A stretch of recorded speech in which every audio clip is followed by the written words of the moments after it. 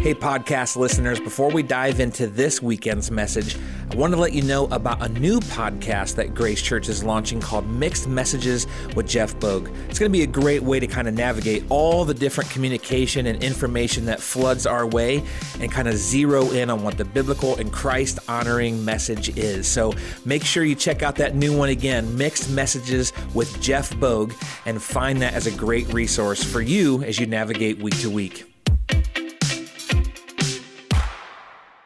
We're in a series right now called Stops Along the Way, and what we're doing in this series is we're looking at kind of the 12 main disciples of Jesus, and we're watching how they picked up his heart and his mind.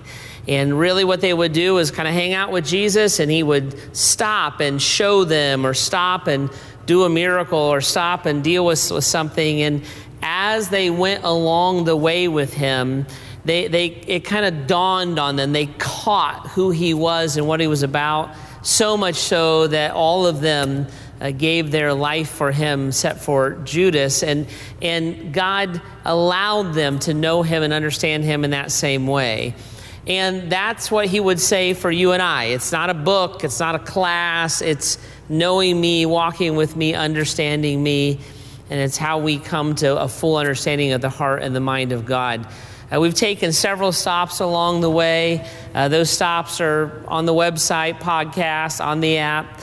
The stop this weekend is we're gonna look into the book of Matthew. So if you got your Bibles, Matthew chapter 16. If you don't have a Bible out, get one out. Take notes, go along with us. This is on the app also. But Matthew chapter 16, and we'll pick up kind of their journey and the pathway in verse 13 of chapter 16 of Matthew. When Jesus came to the region of Caesarea Philippi, he asked his disciples, "Who do people say the Son of Man is?"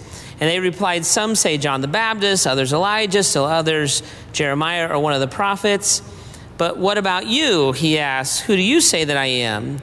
And Simon Peter answered, "You are the Messiah, the Son of the living God." And Jesus replied, "Blessed are you, Simon, son of Jonah, for this was not revealed to you by flesh and blood, but by my Father in heaven. And I tell you that you are Peter, and on this rock I will build my church, and the gates of Hades will not overcome it." Drop down to verse 21. From that time on, Jesus began to explain to his disciples that he must go to Jerusalem and suffer many things at the hands of the elders and the chief priests and the teachers of the law, and that he must be killed and on the third day be raised to life. Peter took him aside and began to rebuke him. "Never, Lord," he said, "this shall never happen to you." And Jesus turned and said to Peter, "Get behind me, Satan, you are a stumbling block to me. You do not have in mind the concerns of God, but merely human concerns." Then Jesus said to his disciples, "Whoever wants to be my disciple must deny themselves, take up their cross, and follow me. But whoever wants to save their life will lose it. But whoever loses their life for me will find it. What good will it be for someone to gain the whole world but forfeit their soul? Or what can someone give in exchange for their soul? For the Son of Man is going to come in his Father's glory with angels, and then he will reward everyone according to what they have done." And on this stop along the way, Jesus is pressing into Peter and the disciples, and through the scripture, through you and I, and he's really kind of pressing and saying, how do you see me? How do you view me? And who's going to define this relationship? Now, let's kind of stop here for a minute before we dig into it, because I want to talk about something that would have been running through the disciples' minds that was really affecting their answer and their conversation with Jesus. And as we walk back through kind of what Jesus said to them and why he said it, you're going to see this surface quite a bit. So it's kind of a big piece to lay down out the gate. He asked them the question, "Who do you say that I am?" They said, "Well, some say a prophet, this and that." But he's like, "What about you?" And Peter says, "You're the Messiah, the Son of the living God." So let's talk about this idea of the Messiah for a second, because that word and that concept of a Messiah would have been something that the disciples thought about a lot. And they would have had a lot of opinions and ideas and expectations about what the Messiah was going to do. So the Messiah means Savior or deliverer. And they would have grown up hearing that word and understanding that concept, but they would have heard about it in the context of kind of their earthly circumstances, right? So in the ancient Jewish world, especially maybe to young Jewish men, right? Guys in their late teens, early 20s, the firebrand of every culture. When they heard or thought about the word Messiah, they would have thought that through a political or earthly context. When they thought about a Messiah, they would have thought about kind of their normal frustrations, right? So they're in a culture in which their nation and their kind of nationhood is oppressed by the Romans. So they have the Roman government, is an invading government, they're ruling Israel. In between like the people and the Romans is kind of a politically elite class of Jewish leaders. Pharisees, teacher of the law, Sadducees, all these guys. They were kind of a go-between in some ways. And the disciples would have looked at those Jewish leaders, the tax collectors, all those guys. They would have thought of them as corrupt, right? So they would have thought of the Romans as oppressors, the go-betweens as corrupt, and then them as like the oppressed people who suffered injustice, suffered at the hands of corruption, etc. And by the way, they weren't far off. They were analyzing that pretty correctly. So when they thought about the idea of a Messiah, they would have been thinking about someone who was going to alleviate all of that. He was going to come in. He was going to reestablish Israel's past glory and power. He was going to rule on the throne of David. David was like a big king historically in Israel. He was going to reestablish the splendor and the wealth of Solomon, same idea. And the Messiah, he was going to boot out the Romans. He was going to drain the swamp of the Pharisees, Sadducees, tax collectors. And the people were going to be rescued or delivered and ruled over justly and reigned over in like an ethical kind of a way. And all of the disciples would have grown up in that culture and would have had that context of who the Messiah was and what he was going to do. So that makes Peter's answer to Jesus fascinating, right? Who do you say that I am? Peter says, I'll tell you who I say that you are. You are the Messiah, that loaded word, right? You're the Messiah, the Son of the living God. And Jesus replied, blessed are you, Simon, son of Jonah, for this was not revealed to you by flesh and blood, but by my Father in heaven. Jesus looks at Peter and says, Peter, good job. You're the Messiah. Nailed it. The Son of the living God. In other words, Peter was looking at Jesus and saying, Jesus, I actually believe you're God. Like I saw the fish, I saw the miracle, I saw the girl raised from the dead. Like I'm in. I believe that you're God. Jesus commends Peter for that and says, Peter, good job. That's not something you just came up with on your own. God helped you to know that, right? And so he kind of gives him like the gold star for that. And then as Jesus moves the conversation forward, you start to look and see, well, wait a minute. Jesus knows that Peter still has this packed definition of the Messiah. So Peter, I'm the Messiah, the Son of the living God. Jesus, in essence, is saying here in a minute, he's going to say, what do you mean by Messiah? Because I have a definition for it. And do we line up, or are you bringing your definition of me forward into our relationship with each other, right? Jesus sensed that Peter had created kind of a personal narrative about what it meant for Jesus to be God. And with that personal narrative, he created kind of personal expectations about what God was going to do in Peter's life. And he kind of pauses here for a second, and he's, in essence, he's going to say to Peter here in a minute, let's make sure that you're embracing who I really am, not who you want me to be, right? Now, before we get like too judgy on the disciples, because Jesus is going to do this with all of them. You'll see here in a second. He's going to do this all with them. This is what I would kind of put out for us to think about together.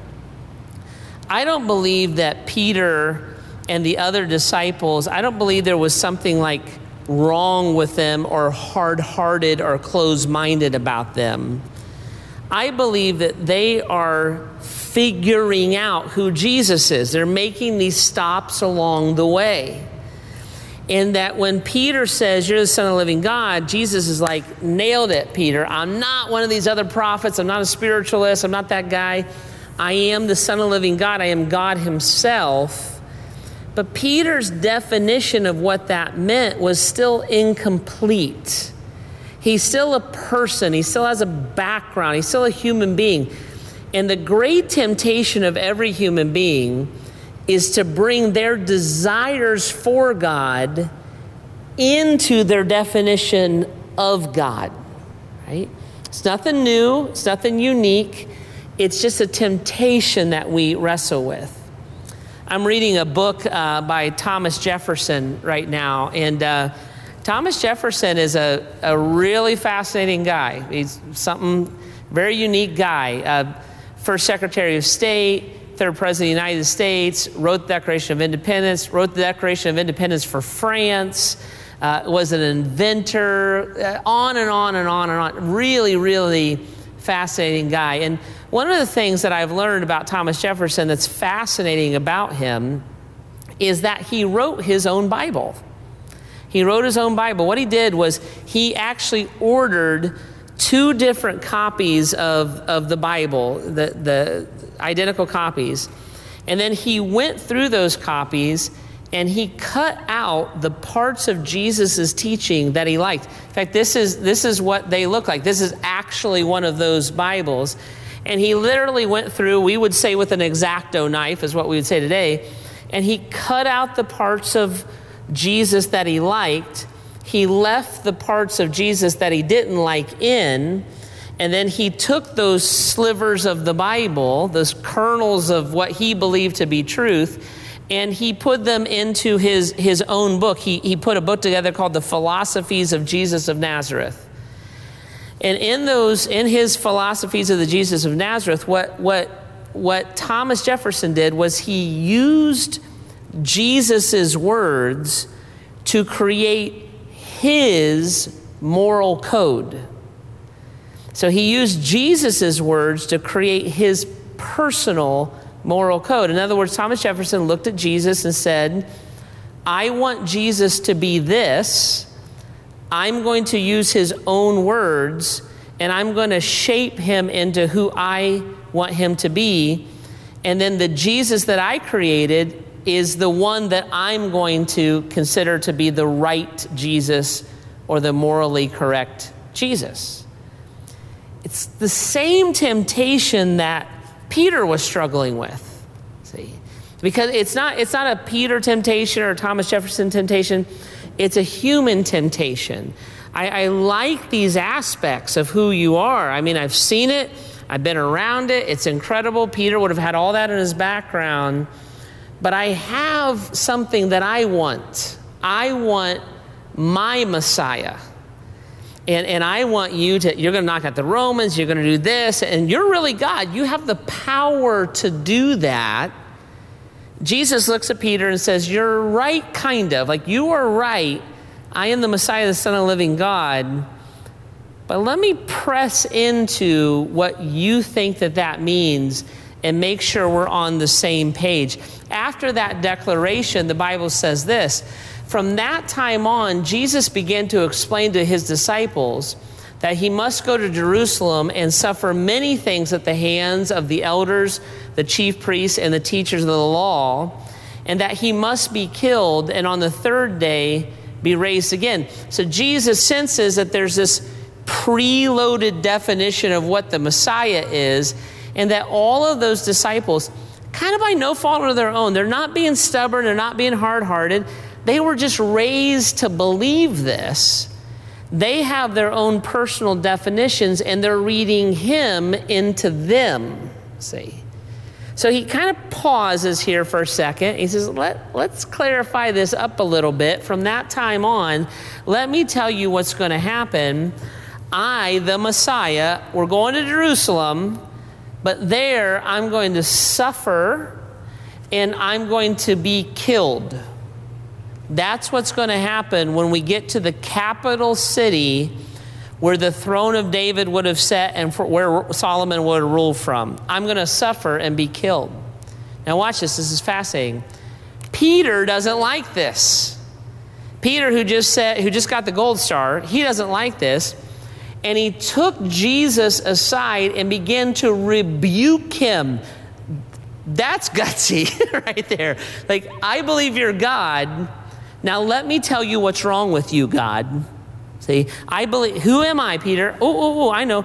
You are the Christ, the Son of the living God. Peter, that's true. But you know what, God? God, you have it wrong. God, you have it incomplete. God, you're laying this out incorrectly.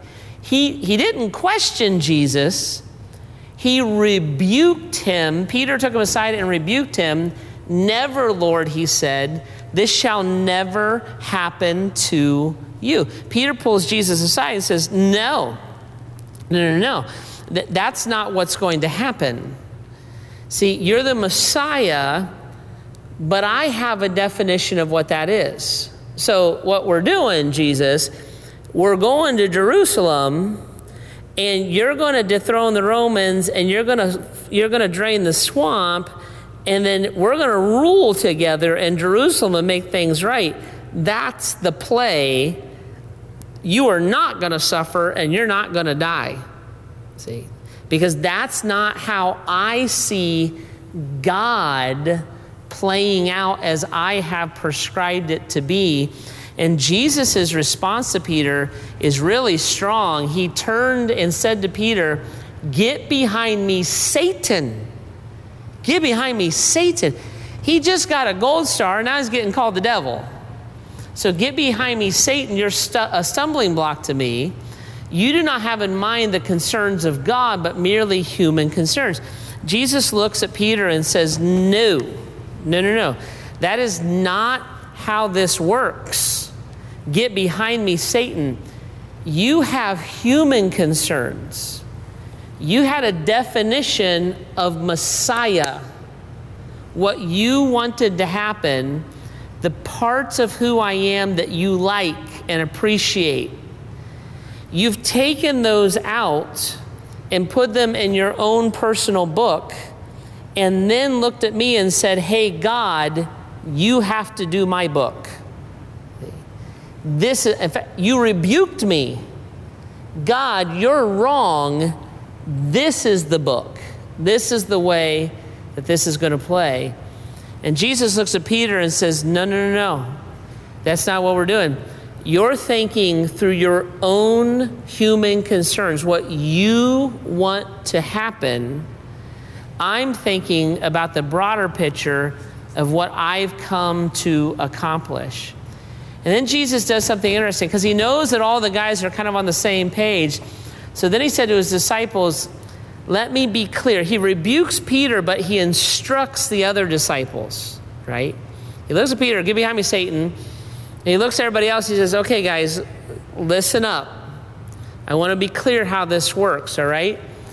Whoever wants to be my disciple must deny themselves and take up their cross and follow me. For whoever wants to save their life will lose it, but whoever loses their life for me will find it." He looks at the disciples and he says, "Guys, listen, I know that you all have in your mind who the Messiah is and what he's like. You have your own personal book that you've pasted together. But let me clarify. it's not your book, it's my book. It's what I say. See? So if you want to be my disciple, it's not God empowering what you cut and pasted. If you want to be my disciple, you deny yourself. You take up your cross and you come and you follow me. See? Because I am the Messiah, the actual Messiah based on my definition, and I am the Son of the living God. See? And I find it fascinating that Jesus caught this, right? He rebukes Peter, he puts him in his place, but to everybody else, he kind of looks at them and says, guys, let's take a second here. Let's take a second. Because all of you have in mind that I am who you want me to be. But that's not how this works. I am who I am. And who I am is who my disciples want to become. That's how this works. Take up your cross and follow me.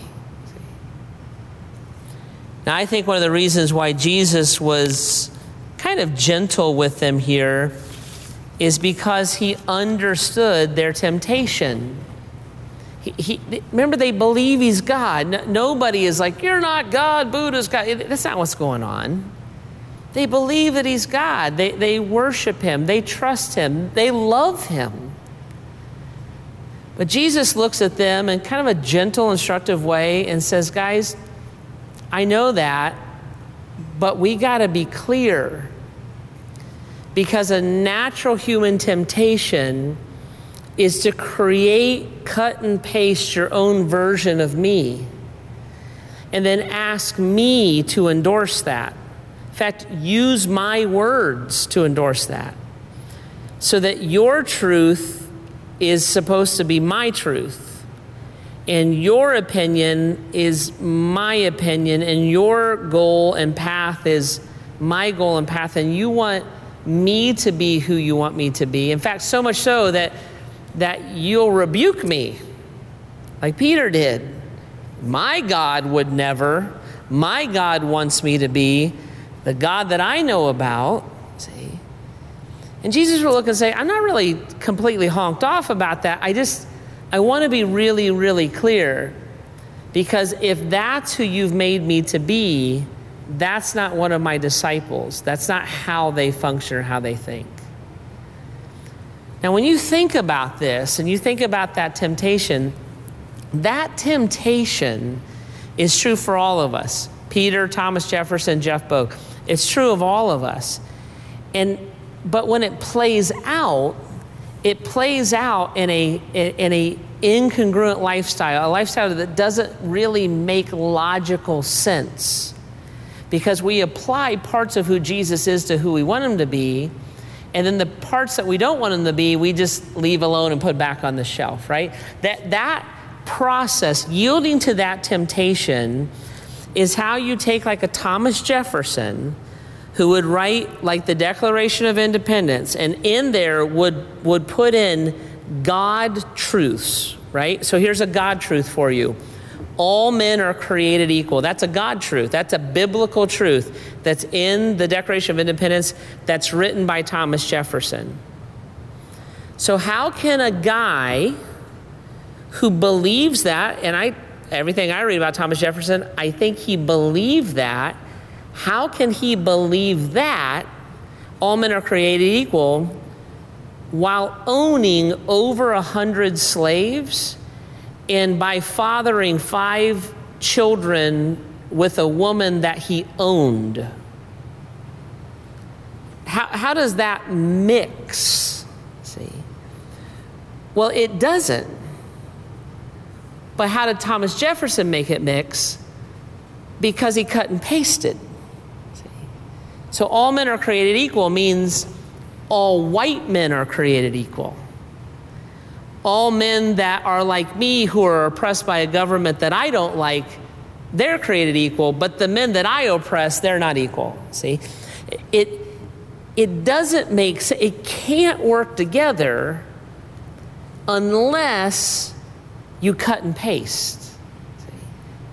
And we would wrestle with this ourselves, right? It's the same kind of thinking that would cause us to look and say, okay, I believe that God is God over nature. And because God is the creator of nature and the sustainer of nature, nature should be valued, right? So natural law, we should let the environment be what the environment is. We should take the dams down and let the fish flow. We should value animals. Don't abuse a dog. Don't abuse a horse, kind of thing. And actually, those are some biblical truths. God is the God of nature, and human beings are the stewards of nature, and we should be responsible for nature. We should care about it. That's a biblical truth. But the same thought process that would lead us to that, we would say God's the God of nature, but my natural biology is not God's business. I will choose my gender. I will choose my orientation. Those are my personal decisions. But that's not logical. If God's the God of nature and we're a part of nature, isn't he God of us too, then? How do you rectify that? Well, you have to cut and paste. It's the only way to do it. See? It's a logic that would look and say, God values every human being. Every human being is 100% valuable to God. Every human life is valuable to God. In fact, so much so that when COVID-19 hits the planet, we should shut down our economies, shut down our societies. Everybody should wear a mask. It's the only loving thing to do. And I would argue that when a statement like that is made, there's a lot of biblical truth behind it. Like God does value, if you were the only person on planet Earth, Jesus would have died for you. There's a lot of biblical truth about that. So we can look and say, human life is that valuable, but we can say that and then in the next breath say, unless that human life hasn't left the womb yet. So we can abort millions and millions of children while saying every human life is absolutely valuable. How do you make that work? Well, you can't unless you cut and paste. If I said to you, God is a God of power, and he has power over your life and power over your circumstances and power over your health and power over your finances, and God can provide for you. Many people would say, I believe that part. Oh man, I believe that part. God is a power. God can heal. God can change. God can restore. He can restore an addict to a healthy person. He can restore a broke person to a financially solid person. He can restore a sick person to a healthy person. That is phenomenal. And by the way, all of that is true. And if God can do those things, he can save your marriage. But I don't want it saved. Well, wait, but God can't do that.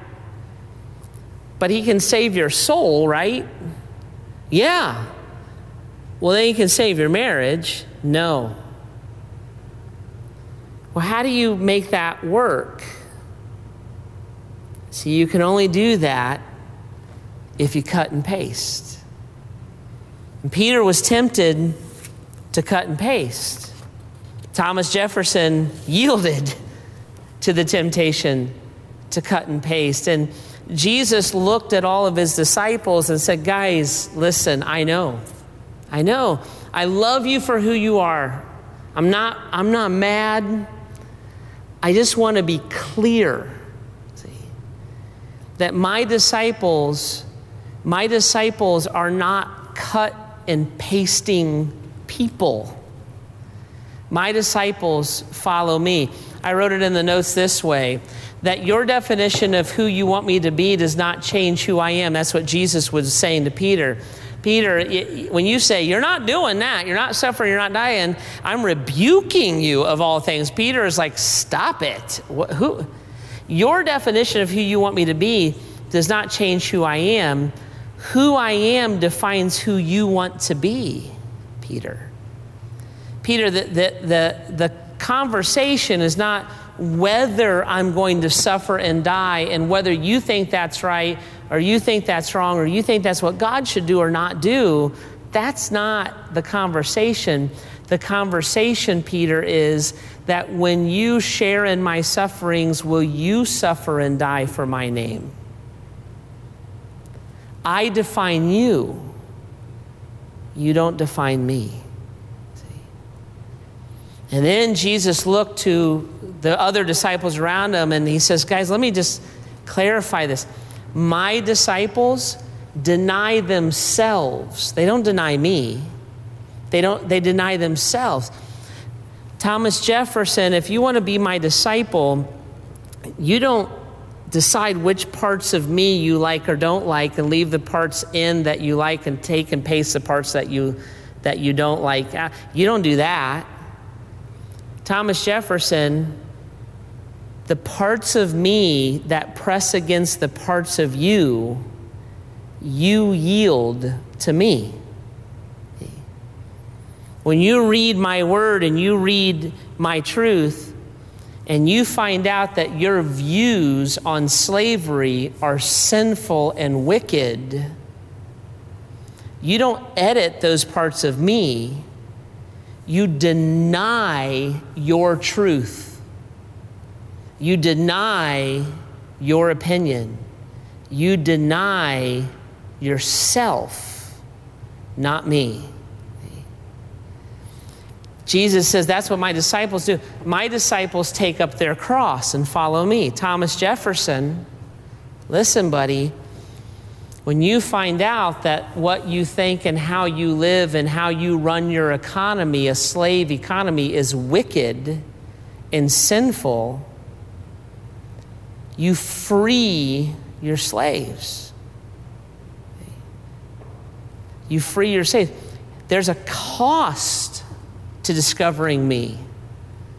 And you read the book, and that's the kind of things that I would teach you in the book. You know it, Thomas Jefferson, because you said all men are created equal.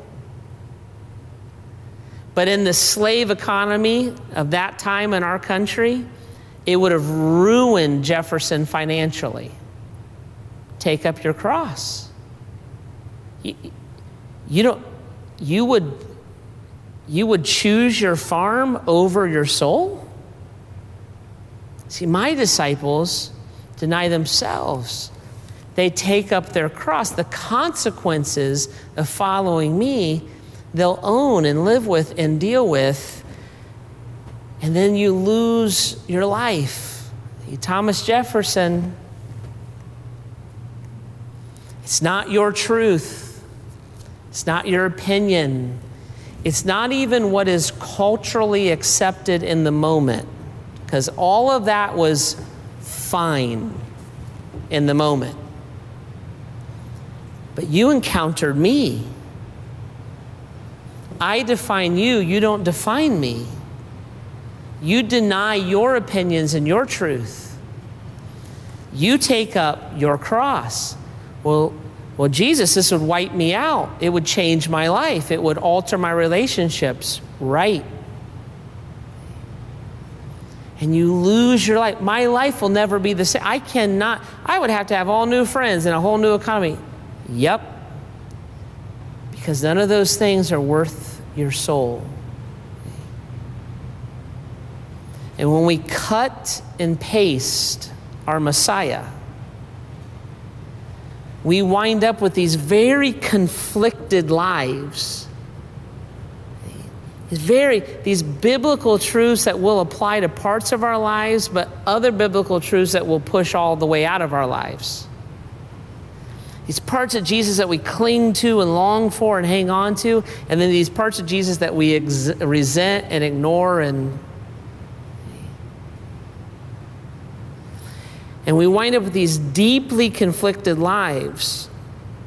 And the only way for us to satisfy that conflict is to either deny ourselves, take up our cross, and follow Christ, or to cut and paste.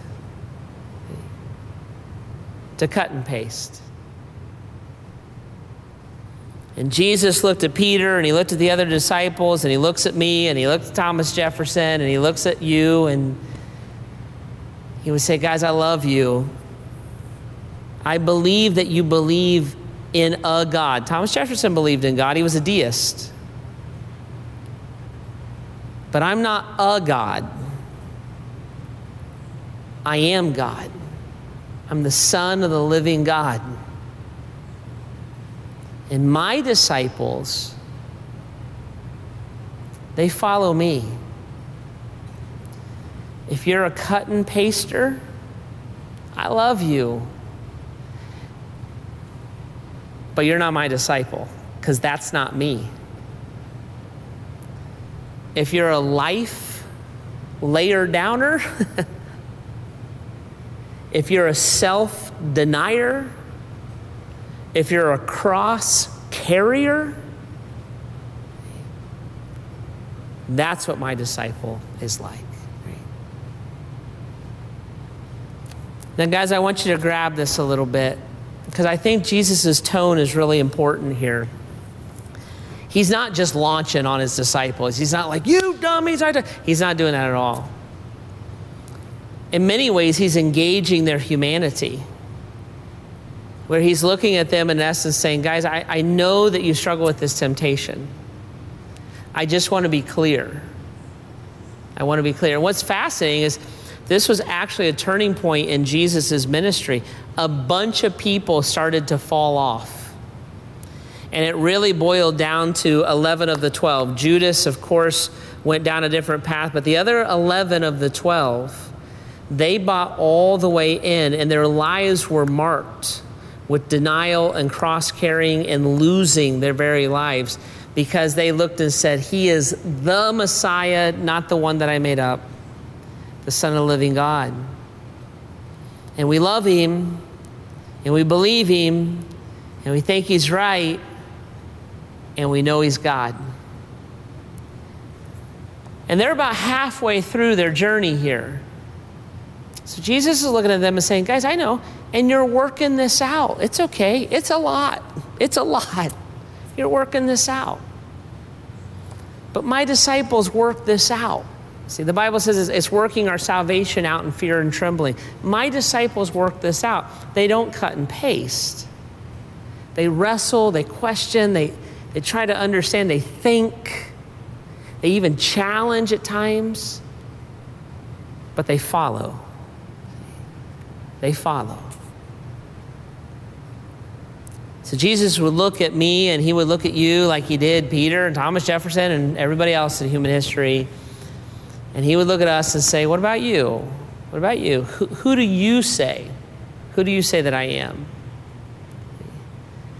Are you saying what I'm saying? Who do you say that I am? And this is what I find. I find that I am faced with that question 1,000 times a day. There is the grand proclamation that I believe you're the Son of the living God. I believe that Jesus is God. I have staked my soul and my life on it. And I bet you have too, maybe, or you're thinking about doing that. But I'm faced with that question all the time, because every time I'm tempted to cut and paste, I'm wrestling with that answer. I'm tempted to rebuke Jesus. You're not that, you're this. You're what I want you to be. And Jesus, with love and with mercy and grace and understanding, would look back and say, from this point on, let me explain this to you, right? Deny yourself, pick up your cross, and come follow me. Jesus, we love you. We're frail, we're tempted. Life seems easier, living a cut and paste life. That way nobody really has to be disagreed with. A lot of tension can be relieved. But Jesus, would you draw us close to yourself? Cement our faith. Help us to receive and embrace your heart and mind. so that regardless of the circumstances, regardless of cultural changes, regardless of whatever day and whatever age that your disciples live in, we would make that great confession that you are the Son of the living God, and we will follow you. God, in these still moments, convict us, challenge us, encourage us, and reveal yourself to us. We love you, Jesus. In your name, amen.